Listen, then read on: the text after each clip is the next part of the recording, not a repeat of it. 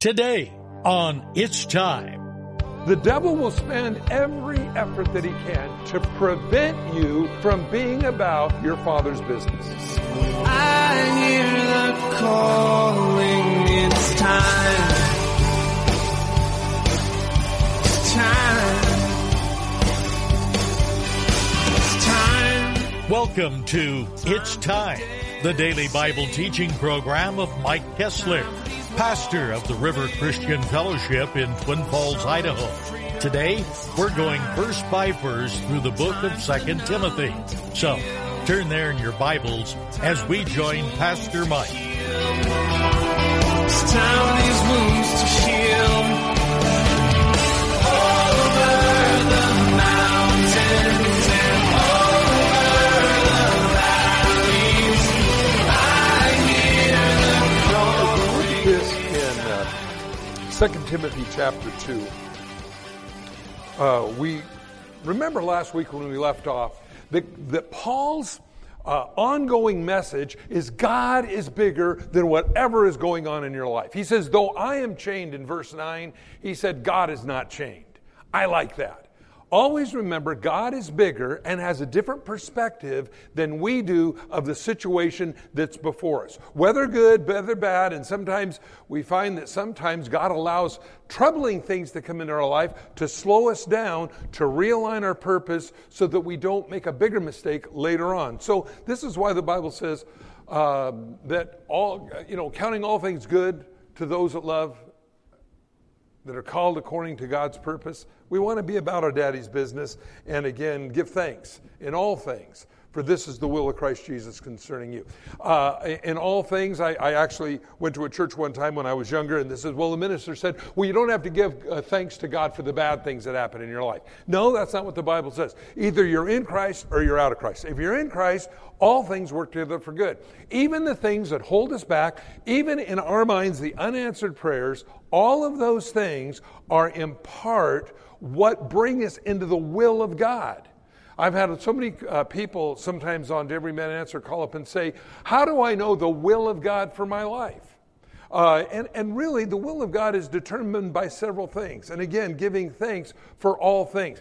In other words, I can accept God's will for my life, good, bad, or ugly, in my mind, that God says, I am working out a plan in your life. So that's where we have to rest in that. How can we do that? Now, this is really important because we have a hard time understanding that. Well, when we realize that God is bigger than any circumstance in my life, and He's using whatever circumstance it is to bring me into His perfect place, I just say, okay, God, I rest in that. That takes the stress off of me, takes the stress off of you, and as Paul says, I am what I am by the will of God. I pray that you can all say that this morning. Now, if you're not a Christian, I don't know that things are working for your favor. In fact, I think even the good things that happen sometimes to the unbeliever are really in the long run a bad thing. I shared this before many years ago, but I used to work with a guy that would ritualistically, faithfully go to jackpot and gamble. And I remember he came in on a Monday morning and he said, hey everybody, and he had his $100 bills in his hand. Michael, he says here, I never win. Well, look at this. And he came up and he went like this in my face, and I just smiled. I didn't know, what do you say to that? And I looked at him and I said, you've lost worse this time than you've ever lost before. He goes, hear that, everybody? He says, I lost. This is the proof. Well, next week, on the following Monday, Lucky came in. And he was dragging his chin on the floor. And I said, don't tell me you lost your $700 and your paycheck. And he said, how'd you know? And I said, because when you're not a Christian, even when you think you're winning, you're losing. But when you're a Christian, the Bible says all things work together for good.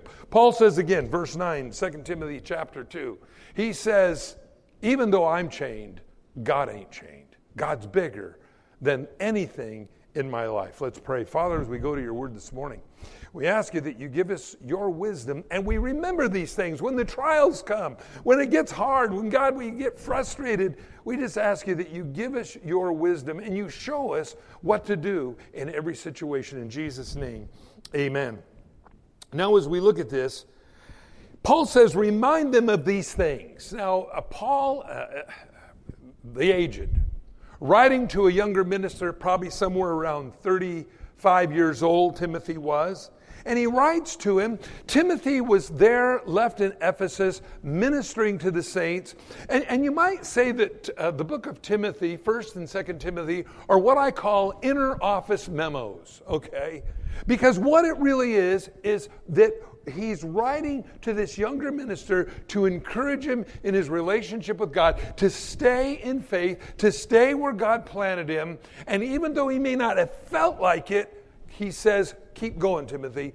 Don't give up. And the inner office memo is when you teach, these are the things that you need to be mindful of. I think it's very good advice, and it's something that we can all apply to our own life. So he says, remind them of these things, charging them before the Lord not to strive about words to no profit, to the ruin of the hearers. Now he says, remind them. Who are them? Them is the people that lived in Ephesus as he was sharing with them.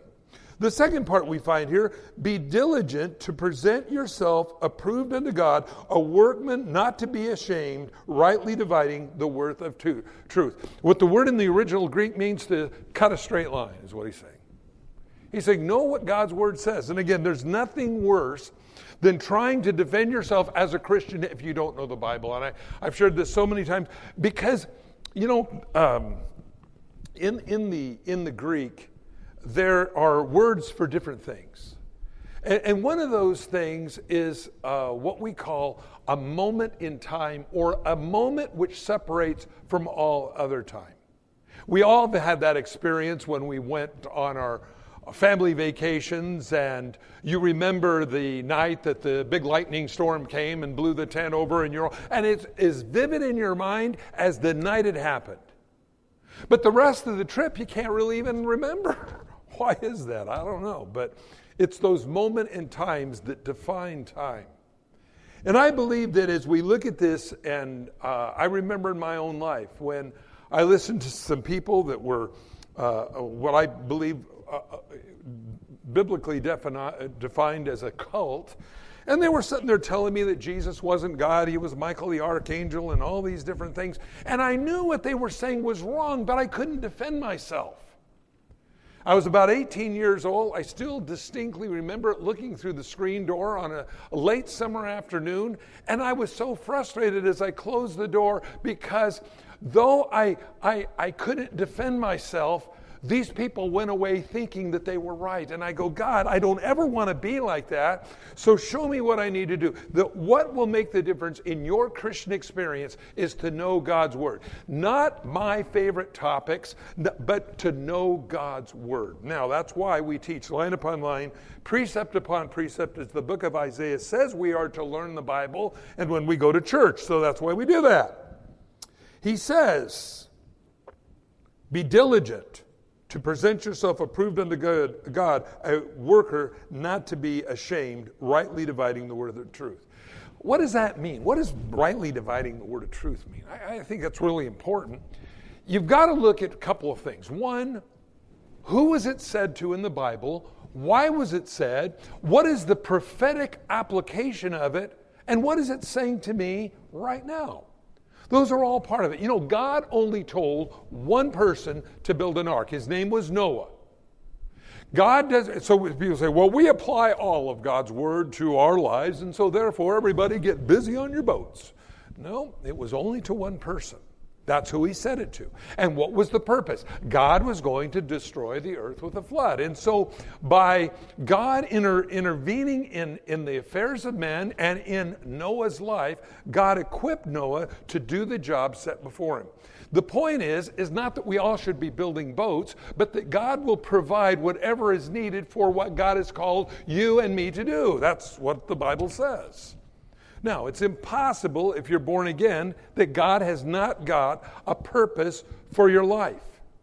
The devil will spend, as you as a Christian, will spend every effort that he can to prevent you from being about your Father's business. That is the purpose of the enemy. Why? Because you, as a child of God, will have an impact in the family of God and those led into the kingdom of God by your testimony. Always remember that. So he says, be diligent to present yourself approved unto God.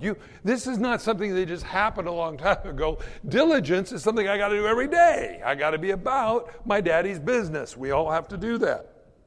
Now, we're going to talk in a minute about what happens when we're not. Because I have never yet, in reading the Bible and anywhere else, ever seen anybody that batted 100%. In fact, the Bible records for us groups of people, individual men who God loved, such as King David, that didn't bat 100%, but God wasn't done with them. So let's look at this. He says, shun profane and vain babblings, for they will increase to more ungodliness. You know, there's a lot of stuff that is taught that sometimes is best never to be mentioned. Now, this is a problem, and sometimes in church we find a lot of things that aren't in the Bible that are expounded upon. We just need to stay away from those, because instead of it increasing to godliness, it really causes confusion, and we need to eliminate it. I was at a pastor's conference one time, and the pastor said, when you teach the Bible. Somebody laughingly put their hand up and said, what else would you teach? The pastor said, a lot of junk. Well, it's true. Why? Unfortunately, a lot of people don't know the Word of God. They haven't been diligent in knowing God's Word to present a message, first of all, that's easy to be understood, that's relevant, applicable, and convicting. All these are elements in which are needed in the family of God. Now he says, shun profane and vain babblings. Why? They don't accomplish anything. They just don't. They're entertaining, but they're not God. So he says, stay away from those. And their message will spread like cancer, like Hymenaeus and Philetus are of this sort. What a tragic thing to have your name in the Bible as an example of what not to be. That's pretty bad. So he says, be careful, because your words can, instead of encouraging people, can take their heart away from those very things. And these couple of guys did. Now, what were they doing? What was the heresy? Interestingly enough, Paul tells us what their heresy was. Have strayed concerning the truth. So, truth was no longer an element that these couple of guys were doing. By the way, these guys are mentioned back in 1 Timothy, 5 years before or thereabouts. The estimate between 1 Timothy and 2 Timothy was a period of about 5 years. And they were doing this crazy stuff back then. They hadn't repented. They were still doing it. So oftentimes you'll find persistence in strange things. And they were saying that the resurrection was already past, and they overthrow the faith of some. That's the whole purpose of false teaching anyway, friends, is to knock you off the path. So he says, nevertheless, the solid foundation of God stands, having this seal, the Lord knows those who are his, and let everyone who names the name of Christ depart from iniquity. We don't want to do that. Why is that? Well, because sin never does me good, never helps me. It may look good at the time, but there's a hook in it. Now he goes on and he says this in verse 20. But there is in a great house, and primarily some people believe this great house was maybe speaking of the temple. In a great house, there are not only vessels of gold and silver, but also of wood, clay, some for honor, and some for dishonor. Wow, what is that saying? Well, it says in the house, there are those things that are beautiful, and there are things that are those that are kind of yucky, okay? There are the ashtrays of life. There is the trash cans of life, is what he's saying here. In a great house, there's things of honor, things that are beautiful, and there's things that are not. Now, this is what he goes on, and he says, therefore, if anyone cleanses himself from the latter, what does it mean here? Those that are vessels of dishonor. Now, how did you get dishonorable? Going back, he says, those that do not, those who, as it says, let everyone whose name the name of Christ depart from iniquity. How do you become a vessel of dishonor? By iniquity. Well, to some people, you're lost and gone and dreadful, sorry, Clementine. Well, that is what the Bible says. Therefore, if anyone cleanses himself from the latter, which means repentance, which means you ask for forgiveness, you get back on doing what God wants you to do, he will be a vessel of honor, sanctified, means set apart, useful for the master, prepared for every good work. So if you came in here today or you're listening somewhere around the world and you say, well, Mike, it'd be nice to be a silver vessel. It'd be nice to be a gold plate, but I'm an ashtray. Some great words for you here today. The Bible says repent. And the Bible says that you will be restored. He says you'll be set apart, useful for the master, prepared for every good work. Now, again, this is important because the devil will come along. I've even heard ministers do this, saying, well, once you've messed up, you're gone. Dreadful, sorry, Clementine, you're over with. Well, that's not the God I serve. That's not the God you serve. We have a God of the second chance, third chance, fifth chance. In fact, they came to Jesus one time and he said, how often shall I forgive my brother, Lord? 7 times? And Jesus said, no, 70 times 7. He didn't say 490 times and then on the 491st time, let him have it. No, he's saying, as often as they'll ask for forgiveness, forgive them. If that's what God expects you and me to do to one another, how much more does your Father in heaven forgive us? But you know, the devil will spend his whole existence, your whole existence, telling you that God doesn't want you, you're an ashtray, you're a trash can, you're a dippity dumpster, you're something else. God doesn't want you, out with you. God doesn't do that. Paul says, whereby we cry, Abba, Father, we cry, Daddy. And you know, if you have kids, and I don't care how much your kids have fallen down, skinned their nose, you pick them back up in your lap and you love them.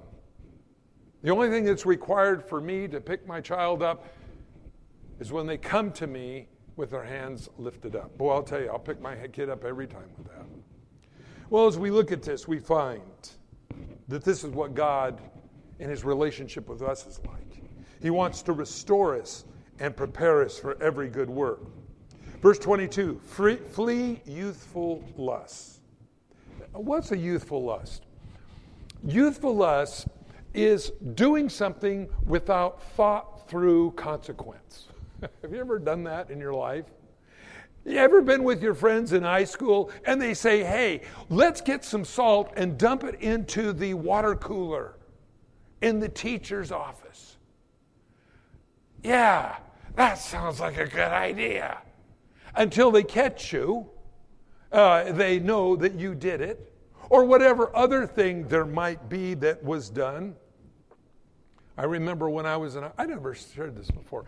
I remember when I was in high school, the guy that always did the announcements, and today in the cafeteria it will be chili dogs and corn, whatever, and salad.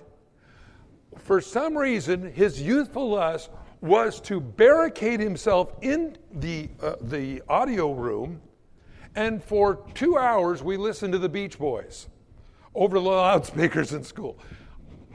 I never forgot that. I don't know why I shared that. It was just one of those things that youthful lust. Things that seem like a good idea at the time, but when thought through, you go, no, I don't think I should do that. Well, here's the thing. Youthful lust will never produce the righteousness of God because there is something wrong with it. That, in fact, in general, that's what's wrong with sin. Sin always looks so good. The devil knows how to package it and polish it and really, put the ribbons and all the trappings on it. And we go, ooh, that looks good. And then when we get into it, we go, this is a mess. How do I get out of this? And we spend our lives, instead of moving forwards towards the kingdom of God, we live our lives in what I call the wish-a-would-haves. Wish I'd have done this. Wish I'd have done that. We sound like a bunch of broken washing machines. Wish I'd have done this. Wish I'd have gone there. Wish I would have stayed here. Well, living life in regret, that's what God doesn't want in our life. And so he says, avoid foolish and ignorant disputes, knowing they generate strife. Get out of the things that produce nothing in your life. You know, I think this is why sometimes it's really good to take inventory of where we're at. This is one of the things that I think happen as the Bible says, being thankful in all things. This is the will of Christ Jesus concerning you. Knowing God is bigger than anything that's going on in our life. When we take inventory of our life, when we're thankful, we look at the things that are producing versus the things that aren't. And you know, you can waste a lot of time on things that are of no profit. Things that are not benefiting the kingdom of God. They don't even benefit you. We just spin our wheels. Somebody said one time, isn't that what the whole purpose of television was invented for, was to waste time? I think so. But you think about things that burn your time. You know, your life is precious. And when we think about the things we can spend our time on and everything, man, I'll tell you, when I become thankful, I go, God, thank you for this, thank you for that. Well, why can't I thank you for these other things? Because they are profiting nothing in our lives. So he says, I got to look and see what is benefiting and what is generating strife. Now, strife is not always generated in other people by our behavior, but we can have strife in our own life. This is why a person wants to kill themselves. Too much strife in your life. Well, the Bible tells us that we want to move away from those things. Verse 24, he says, and a servant of the Lord must not quarrel, but be gentle to all, able to teach, patient, in humility, correcting those who are in opposition, and if God perhaps will grant them repentance so they may know the truth. Wait a minute, what's that verse all about? If God may grant them repentance. I thought God would forgive anybody that would ask, and here it's saying that maybe repentance is questionable. See, that's what, again, going back to rightly divide the word of truth is. Now, if somebody was just to take this verse and show somebody it, it would say that, well, maybe God will forgive you, maybe he won't. That's what I call the old 20-20 rule. When you see a verse in question, look at the verses before it, the verses after it. It's going to give you a pretty good understanding of what that verse is about. When we read the next verse, we get the clarification on this. That they may come to their senses. That God may grant an individual, that they may grab a hold of where they're going, where they've been, and they'll repent. It isn't that God doesn't, but I do believe, friends, this is why prayer is important, especially for those who are not saved.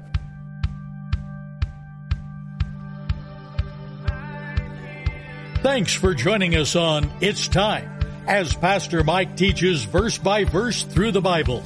If you've missed a program or would like to catch up, you can do so by getting it from the It's Time podcast in the iTunes store, or by downloading it from the It's Time website at theriverchristianfellowship.com. On behalf of Pastor Mike and the rest of us here at the River Christian Fellowship, thanks for listening, and tune in next time for It's Time.